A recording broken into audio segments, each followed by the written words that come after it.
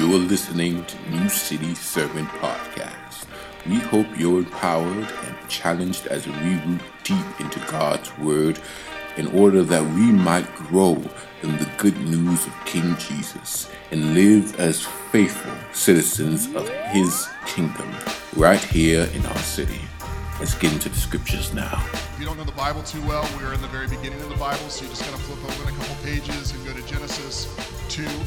So last week we started off and we started this origin story that begins with, in the beginning, God. In the beginning, God created the heavens and the earth. And we talked about how the Bible presents this supernatural worldview where God is outside the order of nature and He speaks and stuff happens. And He creates a creation that is good. It has this order to it where the sun and the moon and the sky and the ocean and everything is ordered and it's creative and it's good. And then when He creates humanity, it's not just good, it's very good. It's very good. Very good. And He creates man, and his name is Adam, which actually has a connotation that means ground. And so Adam is created out of the ground, but for the first time in God's creation, something is not good, and it's not good for man to be alone. And so Adam, who is formed out of the ground, goes into a deep sleep, and Eve is formed out of his rib, and they are partners. They are both image bearers of God, and they need one another, and they're created so that they're both humans, but they're not the same type of human. They need one another. And Matthew Henry puts it this way: the woman was made of a rib out of the side of Adam, not made out of his head to rule over him, nor out of his feet to be trampled upon him, but out of his side to be equal with him, under his arm to be protected, and near his heart to be beloved. And as they come into partnership, they are given this unique role of making more image bearers of God. An image bearer of God is a human who is created with dignity and honor to reflect who God is. And Adam and Eve are called to make more image bearers, and they do this through sexual intercourse. And their parts fit together, and as they come together in this intimate act, they have the possibility of creating new image bearers to fill the earth with more humans who reflect God's glory. And God looks at this, and He looks at everything that He's done and everything that He's made, and He says, this is very good. And then He blesses Adam and Eve and says, be fruitful and multiply. In other words, fill the earth with more image bearers. Rule over the garden, tend to the Garden of Eden, name the animals, and be my special king and queen in this Garden of Eden. And we ended with this blessing that God speaks over them. But today the tone changes, because God is not asking, or He's not blessing them, He's asking them very difficult questions. And we'll see several questions in this passage, but three of them are in this next slide. God says to Adam and Eve, where are you? Who told you that you were naked? And what is this that you have done? And so we can tell that the tone changes pretty quickly here in the second chapter of the Bible. I'm going to pray for us, and Philip's going to come forward and read from Genesis 2 and 3. God, we pray that we would get to know You better and know Your story and know who we are as we look at the fall of mankind into sin. And we pray that You would shape us this morning, that You would help us to understand more about identity and sexuality and relationships as we dig deep in this story. In Your name we pray. Amen. Philip's going to start off with Genesis 2, verse 10. Yeah, we're going to be jumping around a lot, so follow along with me in your Bibles or overhead. Genesis 2, verses 10 through 12. A river went out from Eden to water the garden. From there it divided and became the source of 4 rivers.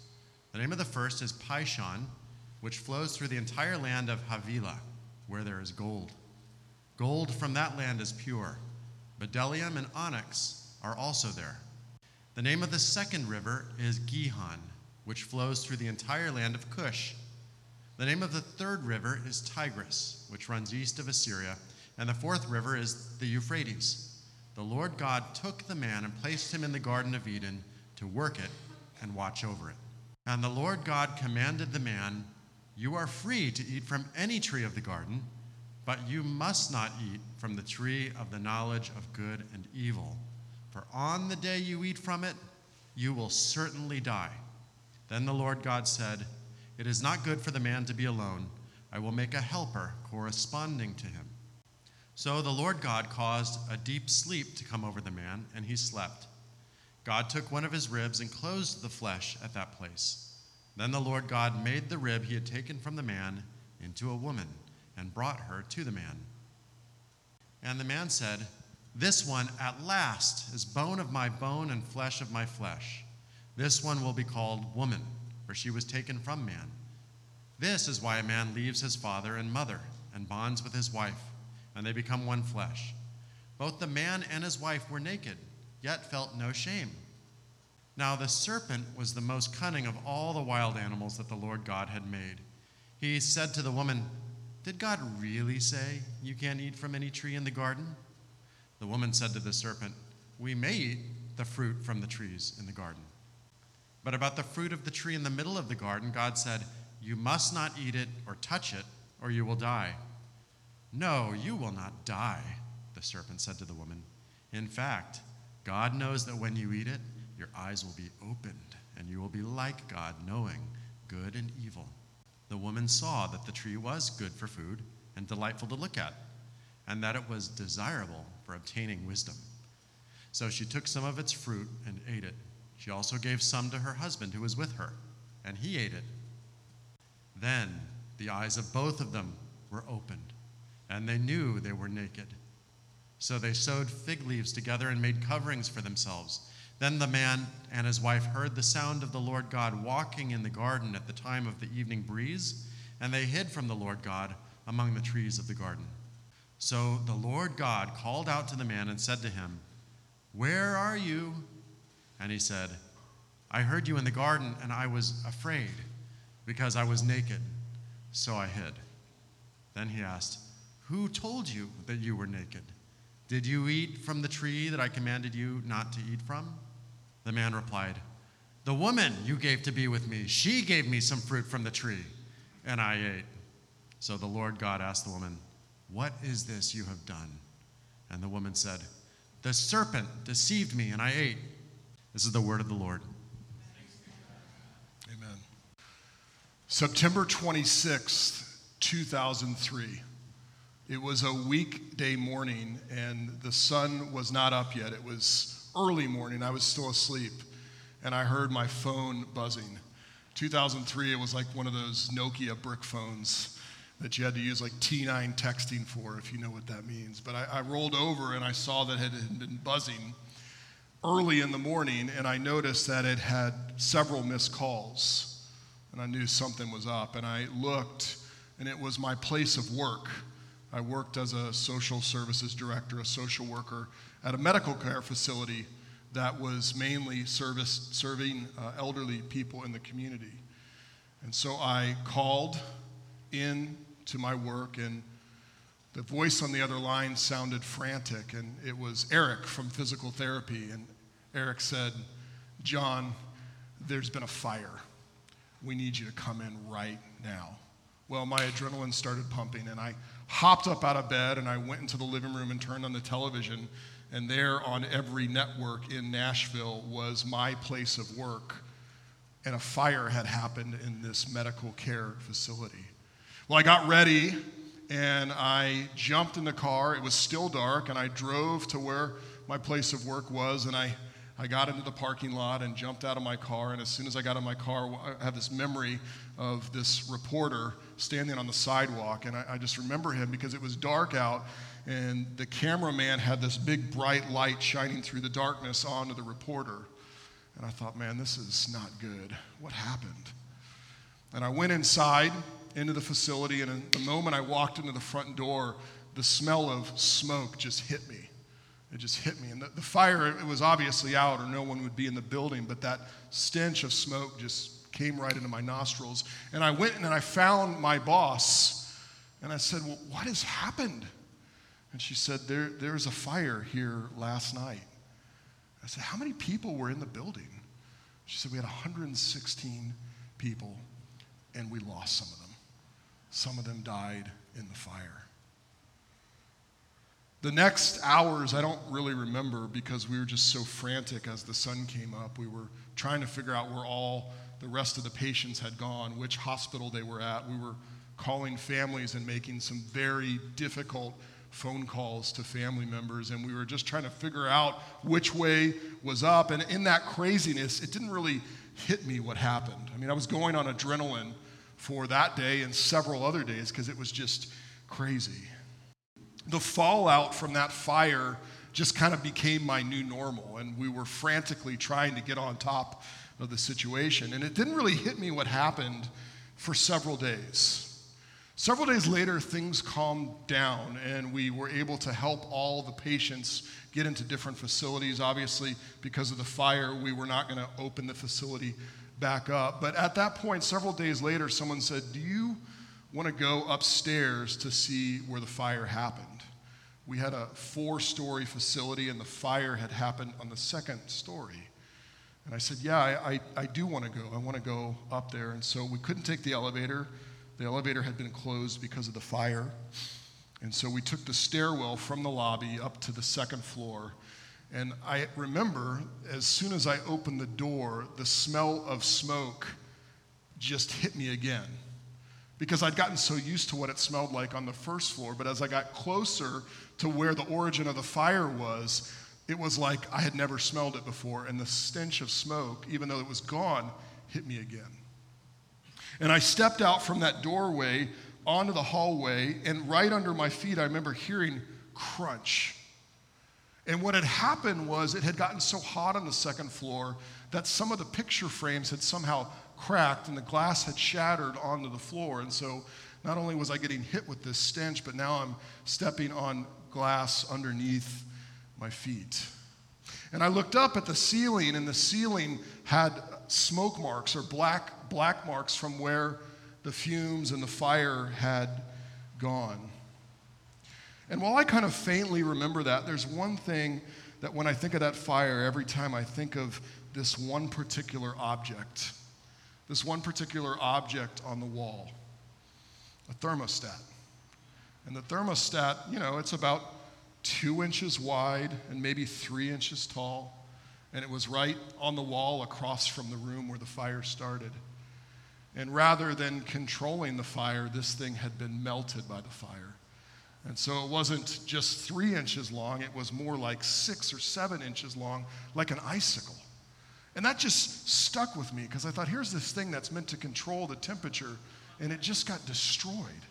It got destroyed by the fire and the heat. And I thought to myself, well, this is the spot. This is where it all went wrong. Right here, this is where it all went wrong. And as I smelled the smoke and I looked at all the empty rooms that used to have patients in them, and as I felt the glass under my feet, and as I saw that thermostat, I thought, well, now it's really hit me what happened. Because of this fire, this building has been destroyed. Because of this fire, lives have been altered forever. Because of the presence of that fire, things are not the way they are supposed to be. Things are not the way they are supposed to be. Today we're looking at Genesis 2 and Genesis 3, and what this is typically called is the fall of humanity into sin. And just like the flicker of fire started in that building, so we see the first spark of sin in God's good world. And just like that fire brought destruction, just like that fire altered lives, so when sin sparks in God's world, it brings destruction, and it alters every human life after that first spark. So I want to ask you, even as we look in this story, has it hit you what happened? Has it hit you what happened when Adam and Eve sinned? So that we now live in a world where things are not the way they're supposed to be. And we think that is normal. And we have to talk about these things if we're going to talk about relationships and sexuality and identity. And the reason is because once Adam and Eve sinned and sin spread and things became not the way they're supposed to be, everything was scorched by sin. And so even as we talk about relationships and sexuality and identity, those things have been touched by the destructive effects of sin in our world. But while the fire was an accident, it turned out that it was just a hospital bed that caught on fire, and there was really no one to blame. In fact, the maintenance man had done his routine maintenance on that bed like just a few days before, and it had checked out. And the whole fire was just an accident. While that fire was an accident, our descent into sin was no accident. It was intentional rebellion against God. God had told them that there is one thing to avoid. Everything is free reign in the Garden of Eden, but there's just one thing to avoid, and that's the tree of knowledge of good and evil. And God tells them not to eat from the fruit of the tree of knowledge of good and evil because he wants them to trust him on what is good and what is bad. He doesn't want them to have their own sense of what's right and wrong apart from him. He wants them to trust him. But the serpent, who is a deceitful theologian, comes and says, did God really say? Did God really say not to touch the fruit from that tree? And Eve, at that moment, Eve, who had only known trust with God, her mind begins to wonder. And she begins to think, what would it be like if I could be independent from what God said and actually live on my own, knowing the knowledge of the tree of good and evil? And there began a deception that happened in her heart based on the serpent. But it wasn't just that she was deceived. It's that she desired. It's that she actually wanted what God had forbidden. The story says the woman saw that the tree was good for food and delightful to look at, and that it was desirable for obtaining wisdom. The very thing that God had forbidden looked good. It was desirable. She had an emotional reaction to it. And as we talk about things like relationship and sexuality and identity, we have to use caution. Because desire is not bad, and yet the very first time that desire is mentioned in the Bible, it's leading someone away from who God is and what God has commanded and what life should be towards what Satan, the serpent, wants. And so we have to think about desire and the desires that we have. They're not bad, but God has given us the ability to choose. And right here in the story, Eve is taken away from God's command so that she takes the fruit and she eats it. But we can't just blame Eve. We can't just blame Eve, because if we read the story, it says that Adam, her partner, her fellow image bearer, is standing right next to her the whole time. And if Eve's sin was action, Adam's sin was inaction. He watched his wife get deceived by the serpent and then desire the very thing that God said not to go after, and he did nothing. This is his soulmate, and he's silent. Eve takes the fruit and hands it to Adam, and he holds that fruit, and he eats it. And right here in this little story is the first spark of sin in God's good world, and it's no accident. In chapter 2, verse 16 through 17, God could not have been more clear. He says, and the Lord commanded the man, you are free to eat from any tree of the garden, but you must not eat from the tree of the knowledge of good and evil, for on the day you eat from it, you will certainly what? Die. You'll certainly die. And then in 3, verse 6, the woman saw that the tree was good for food and delightful to look at, and that it was desirable for attaining wisdom. So she took some of its fruit and ate it. She also gave some to her husband who was with her, and he ate it. Humanity's fall into sin was no accident. It was rebellion. It was defection. It was sin against the Creator who had made them with dignity and honor and purpose. He had made them out of nothing and given them each other and given them this place of honor in his world. They had this relationship with him, this companionship with each other. He had made them as sexual beings so that they could reproduce and make more image bearers. But it all went wrong because of their rebellion against their Creator. Has it hit you what happened? The spark of sin in the world, and now everything after is not the way it's supposed to be. We are on this trajectory apart from God's design and God's plan. We live in this world as it is that God never made it to be, but it is that way because humanity rebelled. And everything became scorched by the effects of sin. First of all, Adam and Eve's experience of themselves, that's the first thing we see, gets scorched by sin. For they had been naked and unashamed, and all of a sudden, as soon as they sin, they see their nakedness, they see themselves as they really are, and they're ashamed of themselves.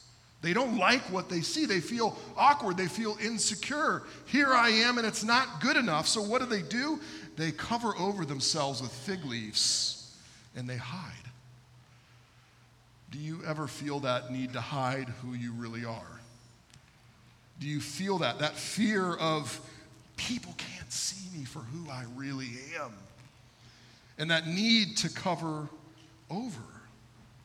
You and I were not created to experience ourselves that way. We were created to be unashamed of ourselves.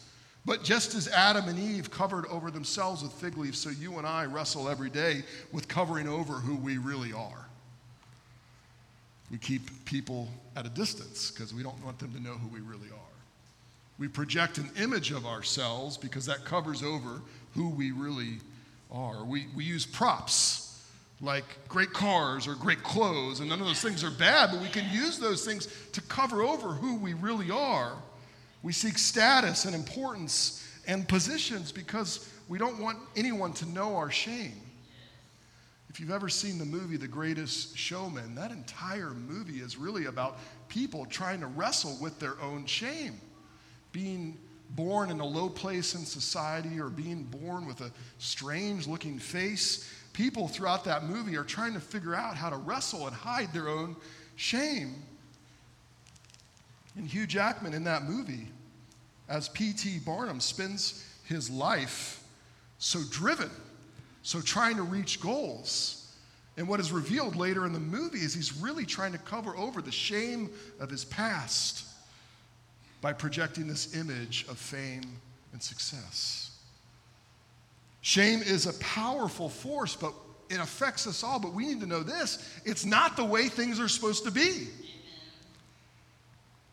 Sin scorches our identity and our experience of ourselves. So now that we are marked by shame and wanting to hide, it affects our experience of being human, just like it does Adam and Eve.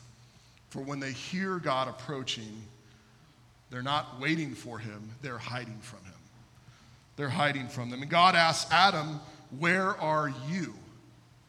Now, he doesn't say you all, because he's not talking to Eve. He's talking to Adam, the first human being he created. And he says, "Where are you?"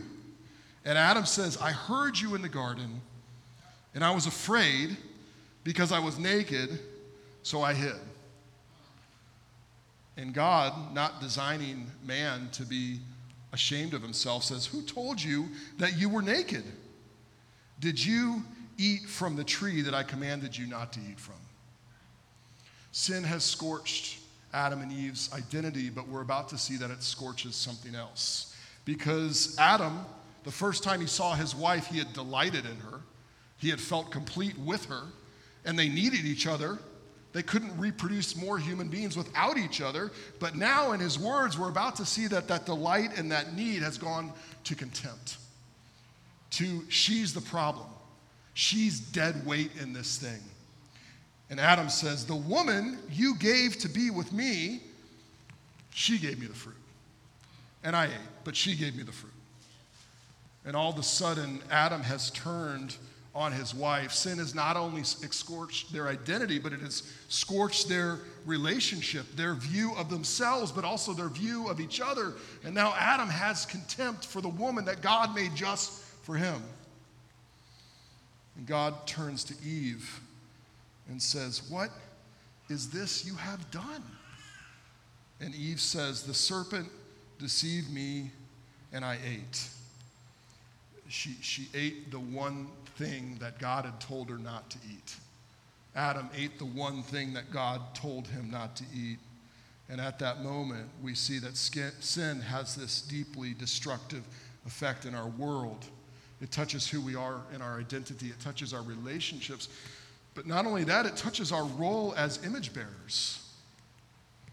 God sees the presence of sin in his world and pronounces a curse on the world with the presence of sin in it. In Genesis 3:16, he says this to Eve: "I will intensify your labor pains. You will bear children with painful effort. Your desire will be for your husband, yet he will rule over you." We'll talk about that second sentence later, but that first sentence, if you can go back. That first sentence, Eve had this unique role in the world. She is the only one that could birth a new image bearer of God. And that was unique, and that was glorious. And there's many more glorious things about women, but that's a unique thing about women. And now she finds out that the very unique thing about her is going to come with much pain and much frustration. And her unique role as an image bearer of God falls under the curse of sin. So the very thing that she was gifted to do is going to be frustrating and painful to do, because sin scorches everything. But not only that, it scorches Adam and his role. In Genesis 3:17, the very next verse, God says to the man, "Because you listened to your wife and ate from the tree about which I commanded you, do not eat from it. The ground is cursed because of you. You will eat from it by means of painful labor all the days of your life. It will produce thorns and thistles from you, and you will eat the plants of the field." Remember, Adam's name has a meaning that means ground. Adam came from the ground, and his role is to tend the ground. And now he finds that the ground is not going to cooperate with him as he tries to cultivate it. Rather, it's going to work against him. And his role in the world is going to be frustrating and painful. And not only that, the next verse, 19, "You will eat by the sweat of your brow until you return to the ground. Since you were taken from it, you are dust, and you will return to dust." Adam, whose name means something similar to ground, is going to die, and his ashes will return to the ground. Sin has affected their identity, their relationship, their role as image bearers, but now also their body. Sin is in their DNA. They were created to live forever, and now they're going to die and return to the ground. And stained with sin, God banishes Adam and Eve from the garden. They're banished from God's presence forever. Has it hit you what happened? That we were not created for the world as it is. We were created for another world, but we've lost that world. We were created for relationship with God in the Garden of Eden, but that is not the reality that we live in. Now we live in a world where everything has an element of not the way it's supposed to be. Every single thing has an element of not the way it's supposed to be, because everything in this world has been tainted by sin and destruction. Last week, 30 or more human beings lost their life to shootings. And many of those killings were based on racial bigotry. And we look at that and go, that's not the way it's supposed to be. And as we look around the world, we see famine, we see oppressive leaders, we see genocide, and we go, that's not the way it's supposed to be. We see civil war, we see classism, and we see abuse, and we say, that's not the way it's supposed to be in this world. That's not the way it's supposed to be in God's good world. But the harsh reality is not only is the world not the way it's supposed to be, but we are not the way we're supposed to be. Our identity has been scorched by sin. The way we relate to each other has been scorched by sin. And as we talk about this sermon series, our sexuality has been scorched by sin. After you get out of Genesis 3, and if you continue reading in the book of Genesis all the way to chapter 50, you'll find that sexuality gets more and more scorched by sin as the book progresses. In fact, I was reading a book that is specifically entitled Sexuality in the Book of Genesis, because there's so much in there about sexuality. And right after we get out of the book of Genesis, we see that a man doesn't take one partner, but he takes two women for himself.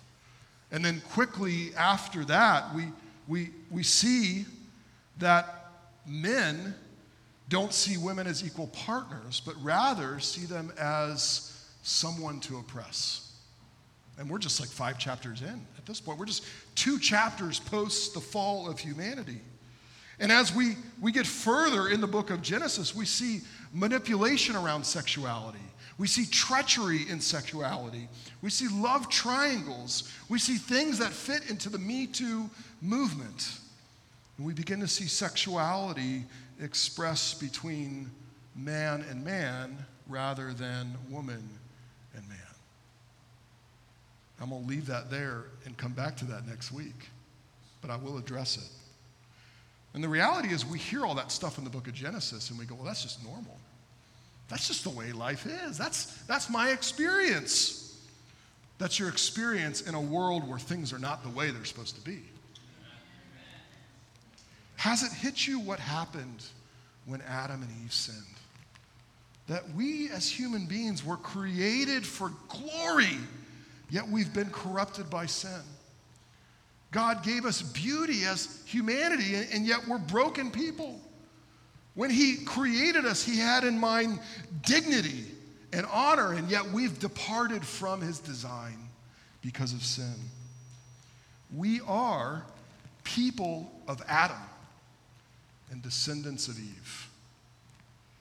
We have been scorched by sin's corrosive force in our identity, in our relationships, in our sexuality, in the way that we view ourselves, in the way that we view others, and even in the deepest desires that we have.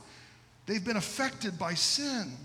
Because you and I are born into a world where things are not the way they're supposed to be, and we're born into this world as people of Adam and descendants of Eve.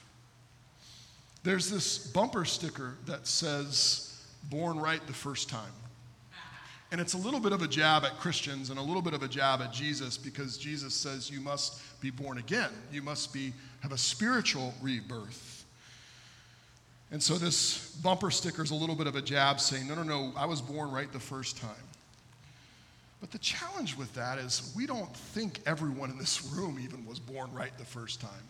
We think we were, until we experience someone else's brokenness and we say, well, that person's jacked up. I'm okay. I was born right, but they certainly were not. But then what does that do? What does that say about us? And who are we to say, I'm okay, but you're not? Every one of us is born into this world not the way we were supposed to be. And the irony of that, when we admit that, it actually gives us a framework for understanding people as they really are. Because people were created with dignity. Every person in this room has dignity and honor as someone created in the image of God. Some people say that we're animals, but come on. We know that is not true because we don't treat each other that way. When we see another human being, there's something beautiful about that person. Mike Mason, in his book on marriage, says, we often think that we're closest to God when we're out in nature. But if the image of God is true, then you're no closer to God than when you look into the eyes of another human being. And we know that. We know that as we see other human beings. That's why we're so sad by the shootings that happen, because we say those people deserve dignity and respect and honor. They're created in the image of God. And yet at the same time, we know every person has issues. We are glorious, and yet we're gory. We are beautiful, and yet we are broken. And I think if you gave every human being an opportunity to admit who they really were, they would say, I'm not the way I'm supposed to be. I'm not the way I'm supposed to be.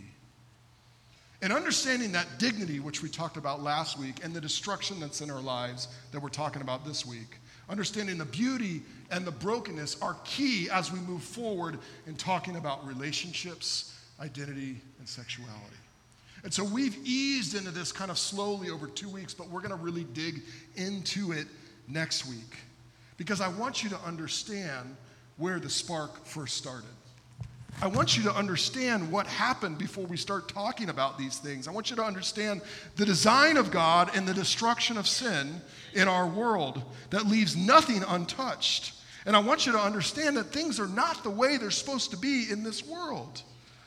Sin has affected everything, including those things that we're talking about. Things are not the way they're supposed to be. And yet, because of Jesus, things do not have to stay that way. Things are not the way they're supposed to be, but because of Jesus, they don't have to stay that way.